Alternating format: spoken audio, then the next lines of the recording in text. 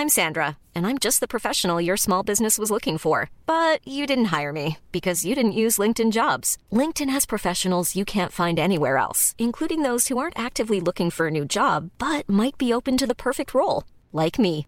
In a given month, over 70% of LinkedIn users don't visit other leading job sites. So if you're not looking on LinkedIn, you'll miss out on great candidates like Sandra. Start hiring professionals like a professional. Post your free job on linkedin.com/people today.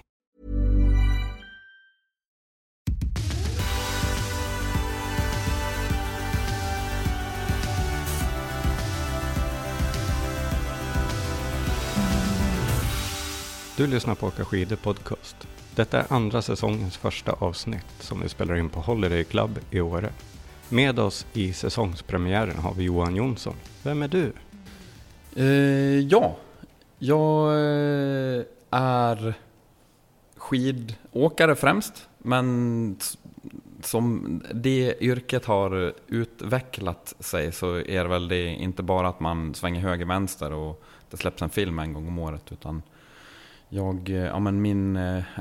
man kan säga alla mina inkomster kommer från skidåkningen, men på lite olika sätt. Som min Blizzard och Teknika som är liksom min skidobjektsponsor, där har jag som ett kontrakt som är åkskidor, fota, filma och liksom producera bra grejer så. Sen är det ju såklart detaljer i det kontraktet också. Sen, som ju inte bara är att svänga höger och vänster. Medans andra företag jag har jobbat med de senaste åren som Fjällräven och POC, där har jag mer jag använder deras grejer och samtidigt jobbar med kommunikation på de företagen, som de använder väl mig som en liten minibyrå kan man säga, vilket gör att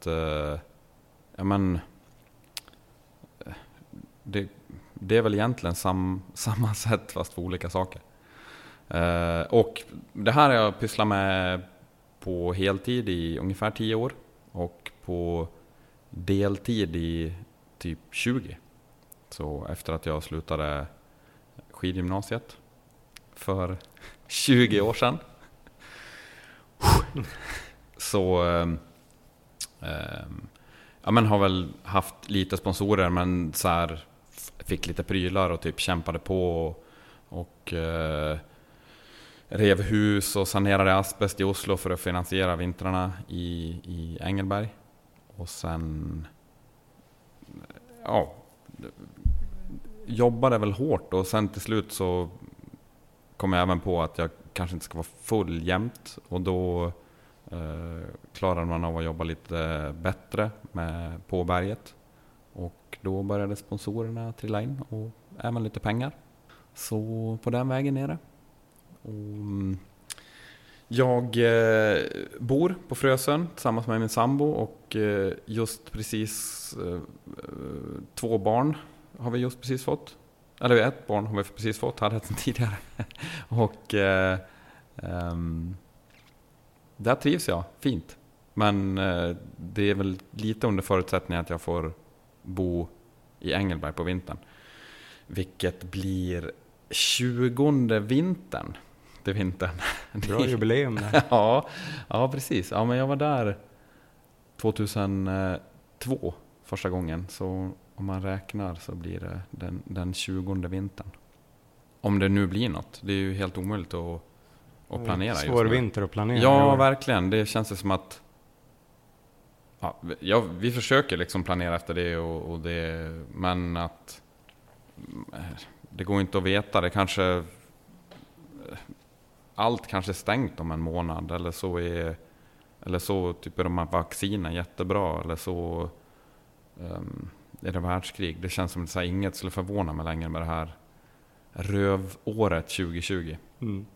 Hur hamnade du i Engelberg? Det var inte så ösigt där runt millennieskiftet. Nej, det var på gott och ont verkligen annorlunda. Min väldigt goda vän och min kompis från skidgymnasiet, Niklas Möller, han och jag hade pratat lite om att åka till USA. och testa det här friåkning. Så 2001 så sladdade jag in min fars bil i ett träd. Och även om han är en snäll människa, min far som jag älskar såklart, så förstod jag att han skulle bli riktigt förbannad. Så jag ställde bilen i garaget, packade ihop alla grejer och åkte ner till Niklas i Stockholm. Så köpte vi första bästa biljett till USA. Och det var liksom min första friåkningssäsong. Men där träffade vi lite folk på ett horhus bodde vi på i Whistler. Vi förstod inte det. Det var liksom en österrikare som hyrde ut en massa rum i ett jättestort hus där. Vi förstod inte. Kanske man var ung och naiv och sådär och kom från landsbygden. Men det kom liksom nya tjejer till på en av våningarna kom det nya tjejer varje vecka och vi förstod aldrig vad de gjorde där. De sa, are you skiing? Nah. Oh, you're snowboarding? No. So what are you doing here? No, just... Så när vi förstod det så tog vi oss till andra platser raskt. Men i alla fall, det var ju andra normala människor som bodde där också. Och en av dem gjorde året efter en säsong i Engelberg. Och då tänkte jag att jag skulle åka och hälsa på henne bara en vecka. När jag hade bott hos hon i deras säsongenlägenhet en vecka, så var det en fotograf som heter Stefan Brodén som gammalt klassiskt namn, som jag testade att fota lite med. Det här var typ första gången jag fotade med någon som var fotograf. Och det slutade med att jag bodde på hans golv, har jag för mig, på 4:e våningen i Bellevue, på Bellevue-hotellet i nästan 2 månader till. Och jag tänkte väl att det här var kul, men man kanske ska testa några andra skidorter. Så här. Men sen var man liksom där 2 år, så 3 år och sen var det som jag och Oskar Enander till exempel, vi kom ju dit samma år. Och han blivit kvar där. Han har ju hela sin familj där, 2 barn och liksom hus och bor där året runt. Men vi följdes väl åt i uppstarten av våra inom citationstecken karriärer. Och det var liksom Engelberg alltid var en bra hubb för skidåkare, duktiga skidåkare, fotografer och filmare och allting. Och det är ganska enkelt att vara där. Det är liksom enkelt att resa dit och resa därifrån. Och det är liksom folk åker dit för att åka skidor, inte för att supa. Det är såklart att det är någon som gör det också, men det är liksom skidåkningen har alltid varit i fokus i Engelberg och det är kul. Det är så här säsongare som är jättemånga säsongare och folk som liksom jobbar på hotellen där som verkligen är svinduktiga att åka. Så det är väldigt inspirerande. Och många som är som är i min situation också, som är kanske 1 eller 2 barn och tar ut lite föräldraledighet i 1 månad eller 2 nere i Engelberg. Så det är ju det är som ett bra häng där nere. Och det har gjort att jag har blivit kvar i 20 år. Du är ju lite av en Engelberg-profil nu efter 20 vintrar. Hur gör man Engelberg bäst? Med guide skulle jag säga. Alltså, jag kan inte nog säga hur bra det är att hyra en bergsguide. Det är ju verkligen genialiskt. Det kostar lite, men jag tycker att när man har valt att lägga typ en vecka i Engelberg eller någonting, så är det ju inte så att jag tror att man kanske har någon tusenlapp över till att hyra en guide också. Och då kan man lika gärna löpa linan ut, eller man ska säga, och inte bara har liksom åkat en bra alport, utan man kan också vara säker och hitta den bästa skidåkningen. Sen finns det ju såklart, alltså det finns ju duktiga skidåkare som kanske känner någon på plats, och det är inte så att man inte kan åka ett åk i Engelberg utan bergsguide liksom. Men man ser ju både skandinaviska turister, men kanske framförallt andra liksom alpturister som ju är ja, men det är uppenbart att de inte vet var de är någonstans, i vilken terräng de är och så vidare. Och det är nästan ett mirakel att det inte händer fler grejer. Så därför, ja, men jag tycker guide är verkligen ett bra, antingen om man har en kompis som man vet är duktig och som man litar på, eller hyra en bergsguide. Har du några tips för de som ska göra en säsong där? Nej, men drick några öl på skilodge. Då kommer ni att bete er som folk. Då kommer ni garanterat att träffa bra personer att åka med. Sen är man en i gänget. Ja, sen är man en i gänget. Exakt. Jag tror att det... Jag har hört folk som säger att de upplever att det är liksom lite så här cool stämning där på ett sätt. Bara för att det råkar vara liksom platsen där alla proffs och duktiga åkare och duktiga locals samlas. Men det är klart det är svårt för mig att säga, som liksom inte kommer in som någon som inte känner någon och så vidare. Men alltså, jag tycker verkligen det är en välkomnande stämning om man bara frågar och är ödmjuk och är trevlig liksom. Så. Sen är det kanske inte jag träffar någon på afterskin som jag bara säger, ja men det är klart jag kan lägga 2 dagar på visa dig i berget. Det kanske inte alla människor har tid med, och plus att det är många som nog helst åker med folk de litar på när man är på riktiga berg och så vidare. Men det är ju jättemånga som söker folk att åka med och så vidare. Så jag tycker, ja men åk dit och var en god gubbe. Så då kommer det där att lösa sig av sig själv. Om man åker ner till Engelberg för semester en vecka, har du några tips för när man ska vara där lite kortare tid? Ja, men återigen så tycker jag att det är suveränt att hyra en bergsguide. För det första, om man är liksom kanske några vänner, så är det ju super. Det blir inte så himla dyrt heller. Ett jättebra sätt är att passa på att ha en liten lavinkurs, kanske någon eller några timmar på morgonen eller en förmiddag. Vi säger att man är där en hel vecka och tar liksom en förmiddags lavinkurs uppfräschning. Är ju genialiskt oavsett vilken nivå du är på. Och sen kan man kanske åka med guide. Behöver inte åka alla 7 dagar om man tycker att det blir för mycket. Men man kanske åker ett par dagar med guide. Eller man kanske tänker att fan vad coolt det skulle vara att åka Galterberg. Det skulle jag vilja göra med en guide. Och sen kanske man lär sig området lite och kan åka själv en del. Men jag tycker att åka med någon som hittar är verkligen superbra. Och då är ju bergsguiderna de bästa.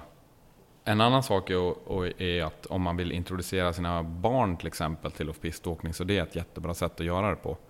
Kanske man har lite äldre barn som inte nödvändigtvis tycker det är jättekul att lyssna på sin mamma och pappa, så kanske de kan, och där finns det ju bergsguider som pratar alla språk liksom, svenska, engelska, tyska, så att det skulle kunna vara en bra introduktion till att få sina kids att börja gilla off-pisten på ett säkert sätt. Man hyr hela familjen.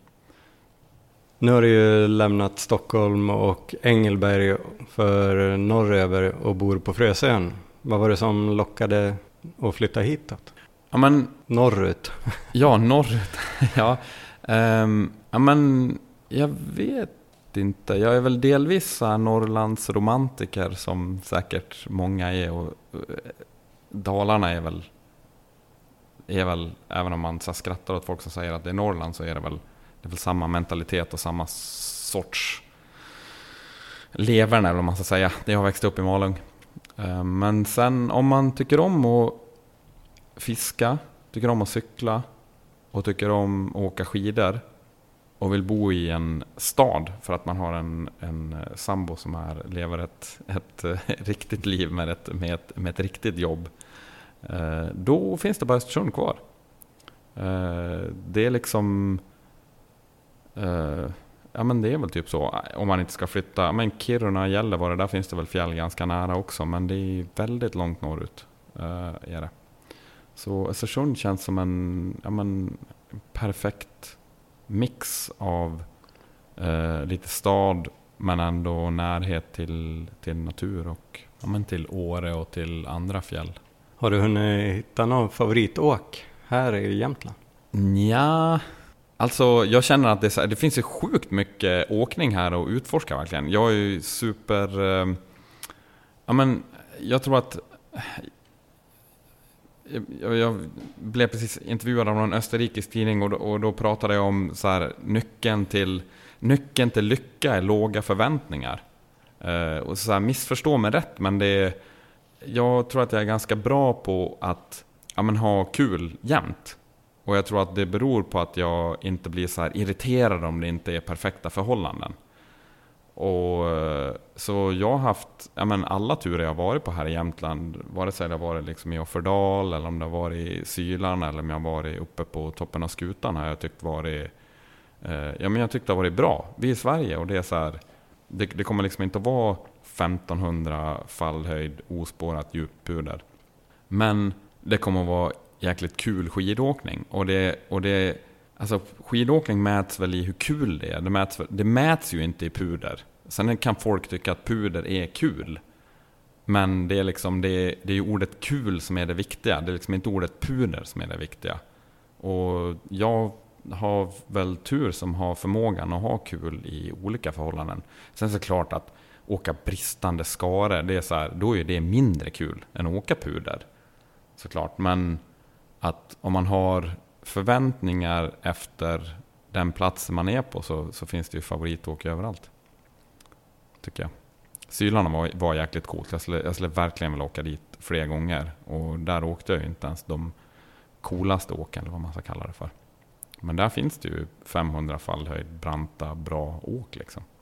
Och är man mer nyfiken på Sylarna så har jag som av en händelse skrivit ett reportage om det i decembernumret av den här tidningen.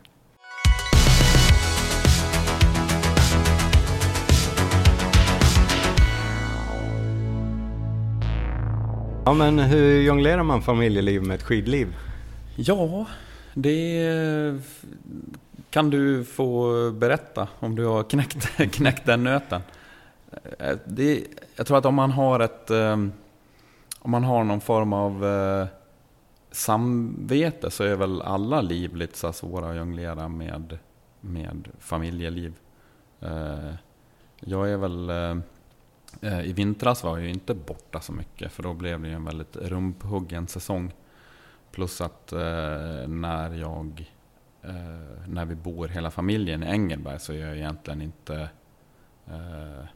jag är ju inte borta från liksom 7 dagar i veckan liksom, utan jag tror att det är väl kanske mer liknande en normal arbetsvecka där man är hemma en del, jobbar på kontor en del och åker mycket skidor såklart, men det är ju mitt jobb, så det är väl precis som någon annan som är borta på ett jobb. Sen kan det ju bli att oj, nu händer det något, nu måste jag åka med 1 minuts varsel, och de sakerna är väl svårare att kombinera med att planera och sådär, men jag tycker egentligen inte det är speciellt svårt. Jag jobbar mycket på vintern, vilket gör att jag kan vara ledig mer andra delar av året. Både ledig och föräldraledig, och det är väl bara att försöka, för att hålla en god stämning, få sin livspartner att komma ihåg den här sommar- och höstledigheten när det väl vankas vinterfrånvaro, så att säga. Det kan ju vara en kommunikativ nöt att knäcka, om man uttrycker det så. Mm. Hur gör du för att maxa ditt skidåkande som familjefar? Det är... Ja, men, jag tror man måste se på det som ett jobb då. Alltså det är ju ett jobb för mig. Jag kan ju inte bara för att jag har kul på jobbet så måste jag måste ändå se det som ett jobb. Och så att jag menar, åka till Åre och så här, mata Lundsrappet 4 timmar själv i regn är ju så här, ja, men det är kul, men det är också så här, det kan vara motigt att komma iväg, kan det ju vara. Men det är kul när man liksom, och det är väl så, alltså det att man får se det som ett jobb, och då kommer man iväg och då åker man skidor.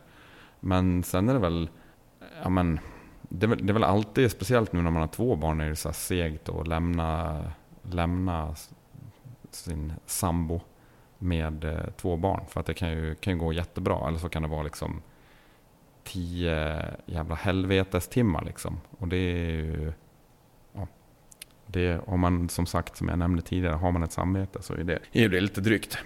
Om man inte har lika mycket skiddagar som du, men är en förälder och vill maxa sin skidåkning med ett vanligt jobb, har du något tips för dem? Det är ju, jag sa skidåkningen som andra saker som är som någonting som ger en glädje. Och då får man väl se till att ta sig den tiden. Jag tror det bästa tricket är väl att vara bra på att både ta och ge. Alltså oftast så om man tycker om att åka skidor så är det väl ganska troligt att man lever med någon annan som också tycker om att åka skidor. Då får man liksom, om man vill ha egna skiddagar, då får man ju turas om. Man har liksom barnen förmiddag, barnen eftermiddag. Jag har ju sett flera som har gjort så i Engelberg. Man tar bara med sina barn upp på berget liksom. Och sen kör man barnpassning halva dagen och skidåkning halva dagen. Och trycker man på då, så då räcker det gott och nog för de allra flesta lår. Sen om man bor i Sverige och kanske inte bor man i Skåne är det väl såklart, då är väl det svårare att göra det. Men bor man i närheten av skidåkning inom någon timme, vilket de flesta ändå gör. I södra Dalarna finns det ju, Borlänge och Romme och sådär, finns det ju backar dit folk kör dagsturer från Stockholm till och med. Och i Stockholm finns det också backar. Då får man ju ha kul med det man har liksom. Kanske man kör 2 kvällar i veckan, kanske kan man engagera sig i slalomklubben eller freestyleklubben eller snowboardklubben eller det man vill göra. Och sen får man se till att antingen åka själv varannan dag eller så ta med sig ungarna varje gång, att man tar med sig familjen och försöker få dem intresserade av att göra det också, om man vill det. Sen är det, man får ju ta i, det är väl det som är, alltså ingenting händer av sig själv, så var det ju inte innan man hade barn heller. Och nu är det är ju otroligt mycket enklare att bara gå ut och dra runt en bob på gräsmattan än att liksom konka med sig familjen upp till skidbacken. Såklart är det. Men att då kanske vill man åka skidor och ha det som en prioritet, ja men då får man väl ta i lite. Då får man väl prioritera bort lite scrollning eller kanske en riktigt bra middag, och sen får man lägga den energin på att åka skidor istället. Om man är en familj som gillar att åka skidor, har du något tips om man vill testa att bo en vinter på en skidort? Som du gjorde i Engelberg här om året. Ja men det är bara att göra det. Alltså det är inte konstigt alls. Det är Europa, antingen åker man bil ner eller så flyger man ner. Och vi har gjort så att jag tar bilen med massa grejer och Bea har flugit. Nu har vi ett barn till och det är corona, så det är vi får jag gnuggar med ögonen här och så vi får se hur det blir, hur vi kommer att lösa det. Men sen är det är bara att ringa liksom. Det finns ju på varje skidort finns det ju mäklare, och då får man bara ringa och fråga: hej, vi vill hyra en lägenhet i 3 månader, eller vi hyr en lägenhet i 1 månad. Då är det 1 månad, då kanske det kommer kosta en del.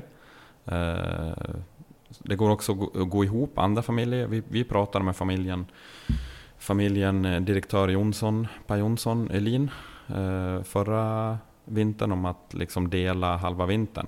Att man kör så här en familj kör januari, februari, en annan kör mars, april. Så kan ju också vara ett alternativ om det ska vara lättare att hitta boenden. Men annars är det ju bara spara lite pengar och sen gör det. Hyr ut en lägenhet eller hus hemma via Airbnb eller bara hyr ut det, och sen är det bara att dra och göra det. Det kommer att vara det bästa ni har gjort. Du är väldigt förtjust i kaffe och koffeintabletter. Är det din doping för att klara av att jonglera familjeliv och skidliv? Ja, det är det. Alltså, och det är så här, det är kul och lätt att skratta åt, fast det är också så här, jag är svår koffeinist, och jag vet att jag har liksom jämt varit så glad att jag inte röker eller snusar, för att det känns som att jag var den enda som gick på skidgymnasium som liksom inte gjorde det, inte snusa, och att man har sett så många skiddagar och golfrunder och så vidare blivit förstörda för att någon har glömt sin snusdosa eller fisketur och så vidare. Och jag är så glad att jag inte är beroende av någonting. Men sen började jag tänka på hur fruktansvärt ont i huvudet jag får om jag inte dricker Om jag har ett fönster på typ blir det 18 timmar eller någonting. Så om jag dricker mycket kaffe på frukost men inte dricker på lunchen, så vaknar jag ju med sprängande huvudvärk. Och det är ju inte jättesunt kanske. Och jag dricker ju som inte kaffe för att bli pigg längre, utan jag dricker ju kaffe för att komma tillbaka till någon form av normaltillstånd. Det här är sånt jävla pundarbeteende. Men det finns ju egentligen inga verkliga nackdelar med koffein. Det går väl att vänja sig av med, men också så det är, vilket jag har försökt med lite på slutet. Jag lyssnade på en träningspodcast med en kille som heter Jakob Gudiol, som jag varmt kan rekommendera om man är intresserad av kostade träning. Han är väldigt kunnig sjukgymnast och kan jättemycket om kost och träning och beskriver forskning på ett pedagogiskt sätt, så att man slipper tro att antiinflammatorisk mat eller något annat trams är svaret på livets gåta. Men då pratade de om hur man liksom, ifall man ville boosta sin träning eller en dag i veckan eller sådär kanske, och med hjälp av koffein, och då den liksom dagliga dosen som de pratar om då är liksom det jag dricker bara och äter bara på morgonen för att typ så här orka starta dagen. Och då börjar jag tänka att det här kanske ändå inte är någonting som jag ska anamma så här mycket. Så jag försöker väl skruva ner det lite. Det går inte så bra. Life is full of what-ifs. Some awesome, like what if AI could fold your laundry? And some, well, less awesome, like what if you have unexpected medical costs? United Healthcare can help get you covered with Health Protector Guard fixed indemnity insurance plans. They supplement your primary plan to help you manage out-of-pocket costs. No deductibles, no enrollment periods, and especially no more what-ifs. Visit uh1.com to find the Health Protector Guard plan for you.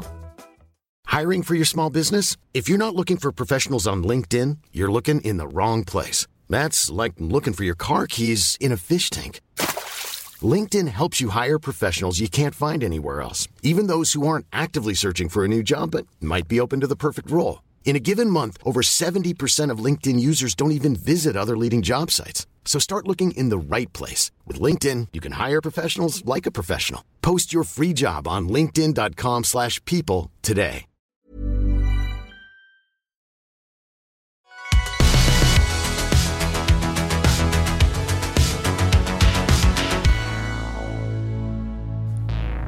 Du nämnde ju tidigare Stefan Brodén och din första plåtning. Ja. Hur är det egentligen att filma och fota? Ja, men ibland har ju folk sagt så här, men det vore så kul, du som har jobbat med det här ganska länge ändå, och liksom skriva ett reportage om hur det går till när man fotar skidåkning och filmar. Och det finns någonting intressant i det, men det är också så här, är det ett sånt jädra slit att det, jag vet inte, så här, det är typ det är så att det är inte så kul att prata om jämt. Alltså att det kan verkligen vara ett jobb ibland. Sen är det ju, många av dagarna är ju alltså jag tycker att det är kul att fota och filma, och jag tycker det är kul att se ett resultat. Jag tycker det är väldigt roligt att jobba tillsammans med en fotograf, att liksom ha en vision om en bild och sen utföra det, och så ser man att resultatet har blivit så här coolt liksom. Och att se det i liksom tryck, eller att se det i en film, eller i sociala medier, eller vad man vill liksom, men att det blir publicerat tycker jag ju är verkligen roligt. Men det är ju mycket hårt jobb, och det är sjukt svårt. Alltså det är ju så många som håller på med det, och det är så ofta har man ett kort fönster på sig och göra saker och ting. Det är ju liksom inte perfekt puder och perfekt släpljus hela tiden, utan ofta kan det vara att man kanske har 3 dagar på sig på ett ställe och göra någonting. Och är det då skitdåliga förhållanden eller skitdåligt ljus, då är det ju så här, ja men då måste man ju ändå få jobbet gjort. Och jag tror det är kanske lite där man lär sig under åren liksom hur man ska klara av och trolla med knäna och liksom göra bra av ingenting. Sen är det ju, jag vet inte, av de bilderna man tar, av filmerna man tar, så inte vet jag, kan det vara 1 på 1000 som blir publicerad bilder. 1 på 100, 1 på 1000. Det beror ju helt på liksom. Hur ser en dag ut? Berätta lite detaljerat hur en dag med filma och foto ser ut. Ja, men den startar väl väldigt ofta med att man är på första liften för att försöka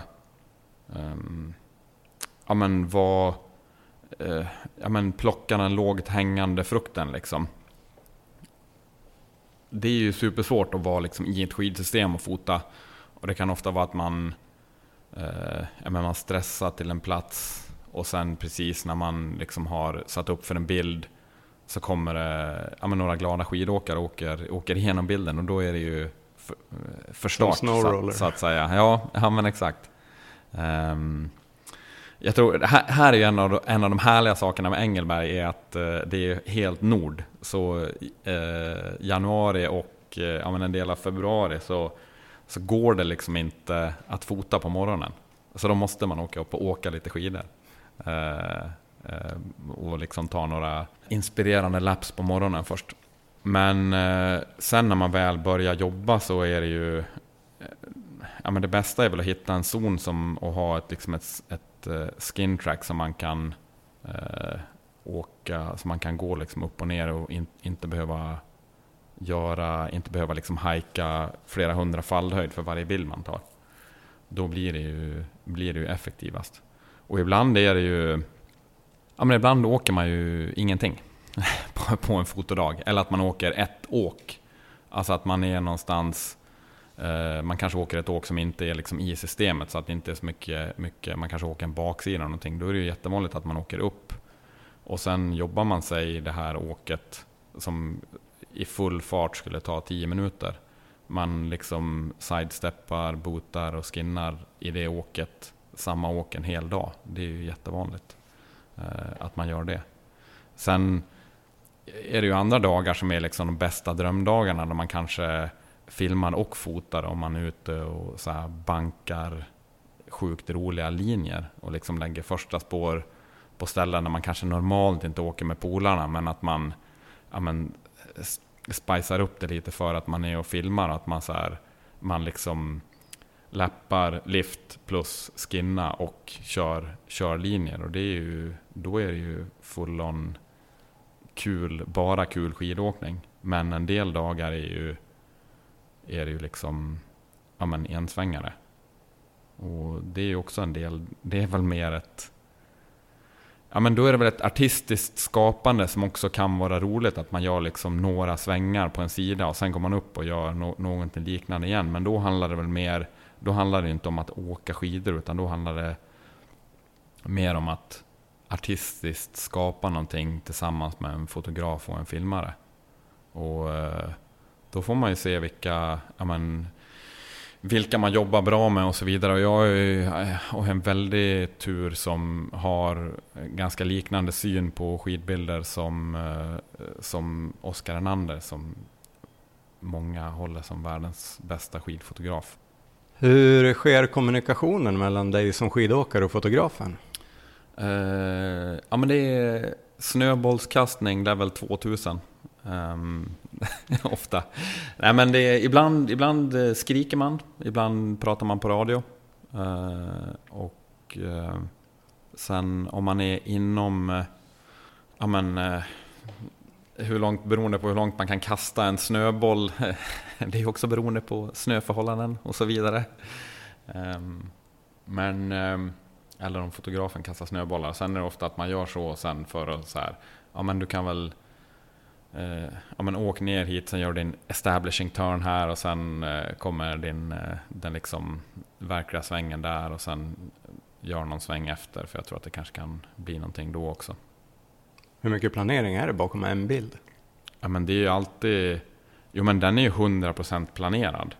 Alltså, det är ju aldrig så här... Ja, men så vidare, även i en stor linje så ber ju Oskar mig... Ja, men, alltså, så som jag och han kommunicerar är såklart jättespeciellt, för att vi har ju känt varandra i... Ja, men typ och jobbat tillsammans i nästan 20 år. Vi kan ju komma till en stor bergssida där det finns kanske 500 bilder, olika bilder att ta liksom. Och Oskar kan säga, ser du bilden? Ja, och sen går jag. Och det är så här, vi liksom har jobbat så mycket och liksom har ofta samma syn på saker och ting. Sen har vi ibland inte det. Och då kan det ju bli, jag har starka åsikter om allt, men jag har ju också så här, i och med att man har sett, jag har ju fotat med jättemånga jätteduktiga fotografer, och jag har ju sett bilder bli bra och jag har sett bilder bli mindre bra. Jag tror min styrka är väl att jag klarar att se bilder själv också. Jag vet själv vad jag kan göra. Så då ibland så har man ju, så kanske Oskar vill att det ska vara, eller någon annan fotograf vill att det ska vara på ett sätt och jag vill att det ska vara på ett annat sätt. Då kan det ju bli bråk. Men att det löser sig alltid liksom. Sen är det en del fotografer, de vill inte ha någon input, utan de vill liksom så här, jag är fotografen, du åker där jag åker, men de vill inte jag jobba med. Det känns bara konstigt. Ger man upp mycket bra skidåkning för en dag och fotande? Ja.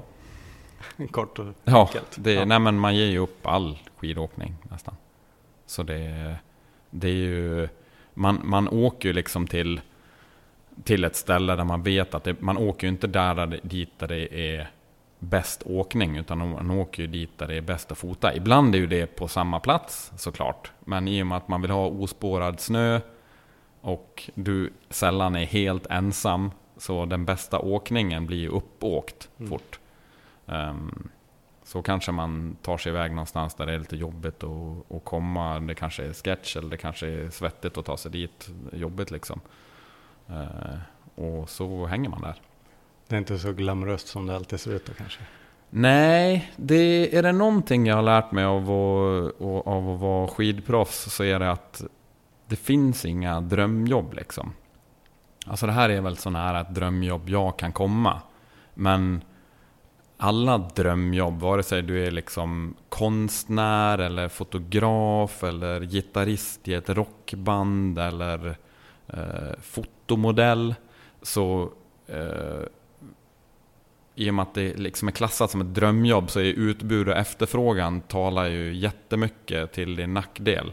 Så det kommer ju alltid att finnas folk som vill liksom in, och också som kanske inte heller riktigt vet vad det krävs, som så här, ja men jag kan också resa hit och jag kan göra det här, jag kan ge så här många bilder och jag behöver inte ta betalt för det. Jag kan göra det gratis bara för att det är kul att vara med typ. Det skulle aldrig hända en revisor. Det är liksom ingen som hör av sig till Skatteverket bara, ja men jag skulle kunna göra det här bara för skojs skull. Så kan ni sparka den här revisorn som ni är anställd här. Men så är det ju för liksom skidproffs, att det kommer alltid att vara folk underifrån, eller ja, det finns inga hierarkier i det, eller från sidan eller vad man ska säga det, men som kanske inte är etablerade, som jättegärna vill bli det och som kan tänka sig att göra saker för gratis eller för en billigare peng. Och det är ju ett stressmoment som inte är det bästa med det här jobbet kanske.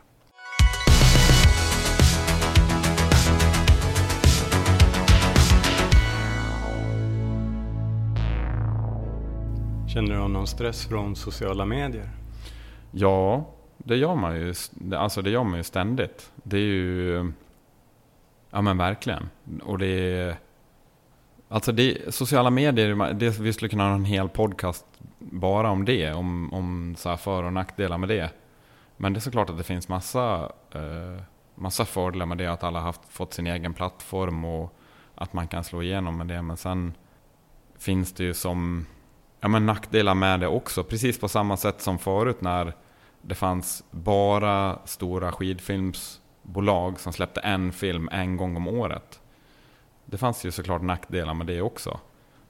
Eller när det bara fanns printmedia. Det fanns nackdelar med det också.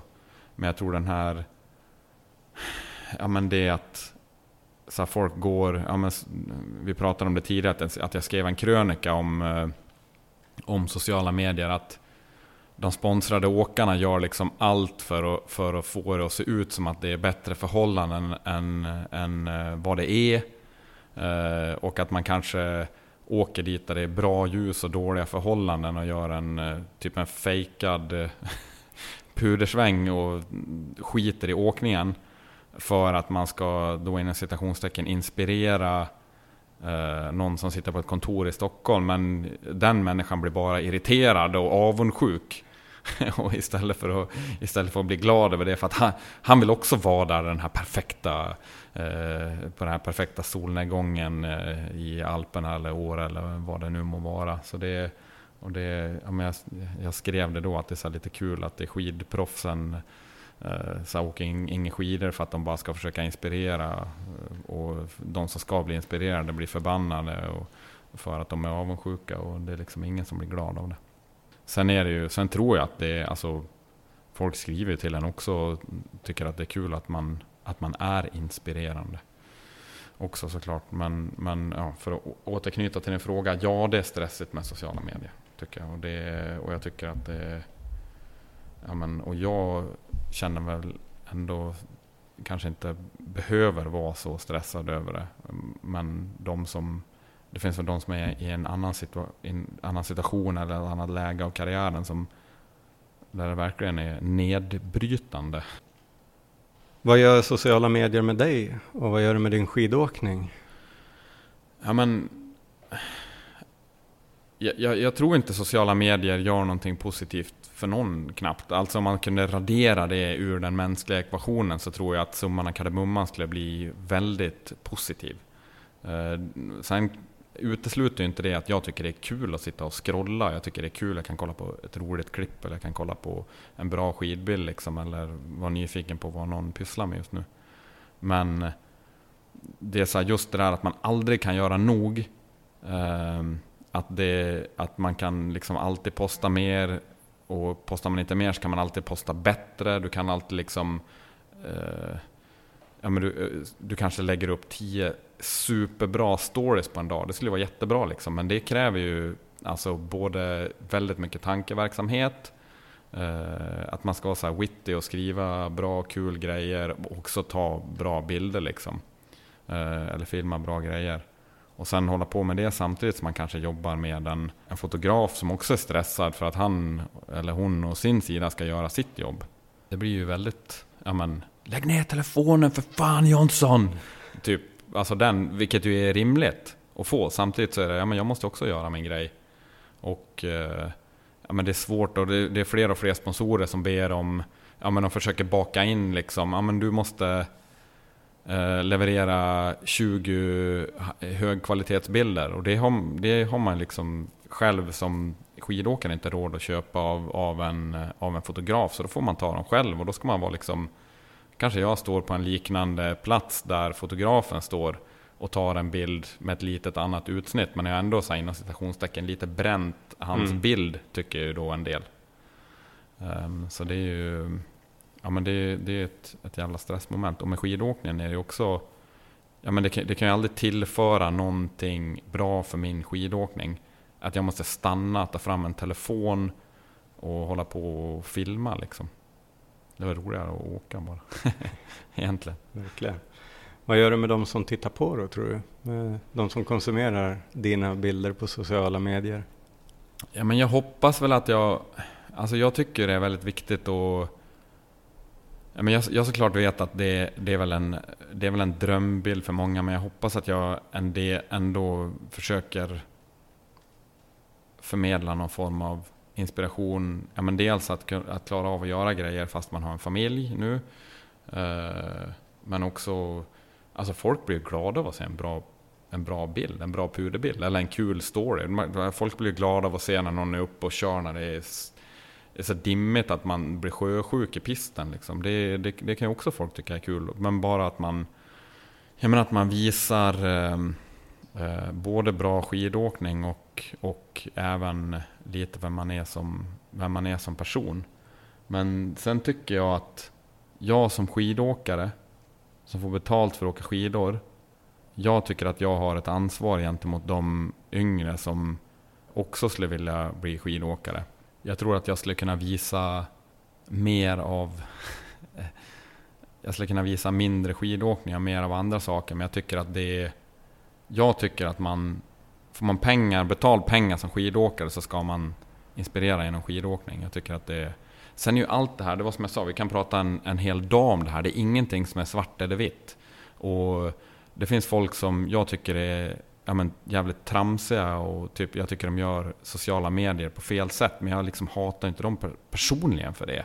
Jag tycker bara att det är så här, nu skickar du ut signaler som stressar livet ur liksom barn och ungdomar. Och jag skulle tycka att det vore bättre om det var liksom mindre fokus på utseende och posering och mer fokus på den sporten vi utövar. Annars kan man väl, inte vet jag, söka jobb som modell istället eller ren influencer. Då behöver man kanske inte ockupera ett skidkontrakt. Sen är det ju, men ingenting är ju svart eller vitt. Och det här är ju inte, det är väl samma som att jag har vänner som röstar på alla liksom politiska partier fast jag själv har en bestämd åsikt. Det kan ju finnas någonting bra vid sidan om det trots det. Men jag tycker att det skulle gärna se mindre ytlighet och mer fokus på vår sport. Det tror jag skulle vara bra för alla. Inspirera och ge lite avundsjuka. Vad sa du? Inspirera och ge lite avundsjuka. Ja, men det får det väl vara lite. Alltså det är väl såklart att det blir det. Vad fan, det är väl en supermänsklig egenskap. Jag blir såklart också avundsjuk. Och det är väl inget konstigt med det liksom. Det blir man väl. Man vill ju vara överallt jämt. Det får man väl bara acceptera att så är man. Så är folk. Vad under din karriär är du mest stolt över? Ja, men det är väl när man har så här gjort grejer och inte bara snackat.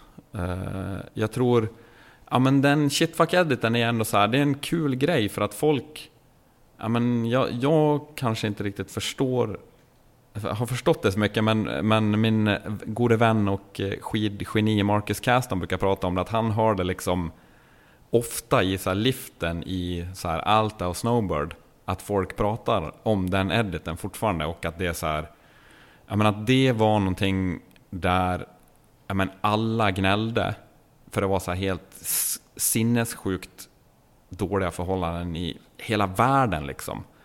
Och sen med inga medel och på väldigt kort tid så gjorde jag och Erik Henriksson som filmade den någonting som fick så här jättestort genomslag och blev så här någon form av folk pratar fortfarande om den, det gör de, och det är ju jättelänge sedan den gjordes.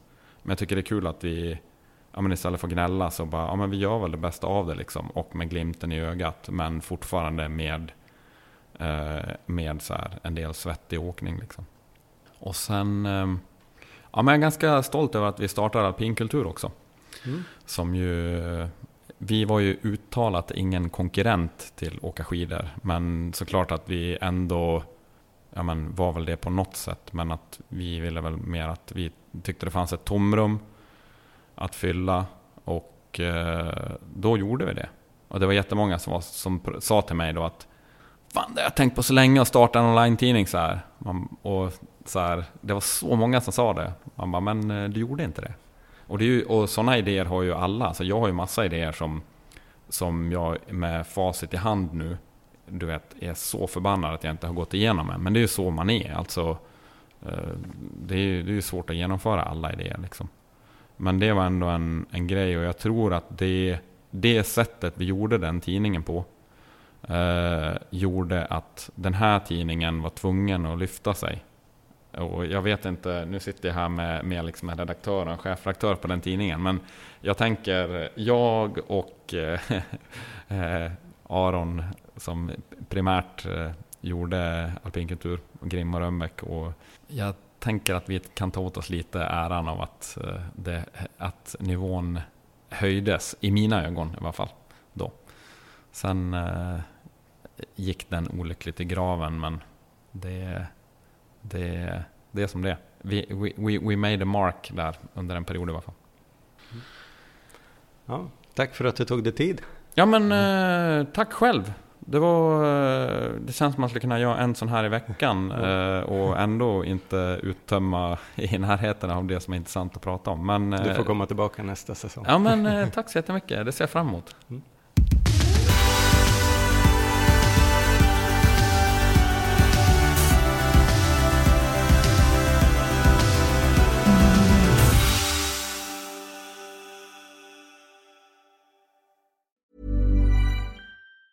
Hey, it's Danny Pellegrino from Everything Iconic. Ready to upgrade your style game without blowing your budget? Check out Quince. They've got all the good stuff, shirts and polos, activewear, and fine leather goods, all at 50 to 80% less than other high-end brands. And the best part? They're all about safe, ethical, and responsible manufacturing. Get that luxury vibe without the luxury price tag. Hit up quince.com/upgrade for free shipping and 365-day returns on your next order. That's quince.com/upgrade. Mom deserves the best, and there's no better place to shop for Mother's Day than Whole Foods Market. They're your destination for unbeatable savings, from premium gifts to show-stopping flowers and irresistible desserts. Start by saving 33% with Prime on all body care and candles. Then get a 15-stem bunch of tulips for just $9.99 each with Prime. Round out Mom's menu with festive rosé, irresistible berry chantilly cake, and more special treats. Come celebrate Mother's Day at Whole Foods Market.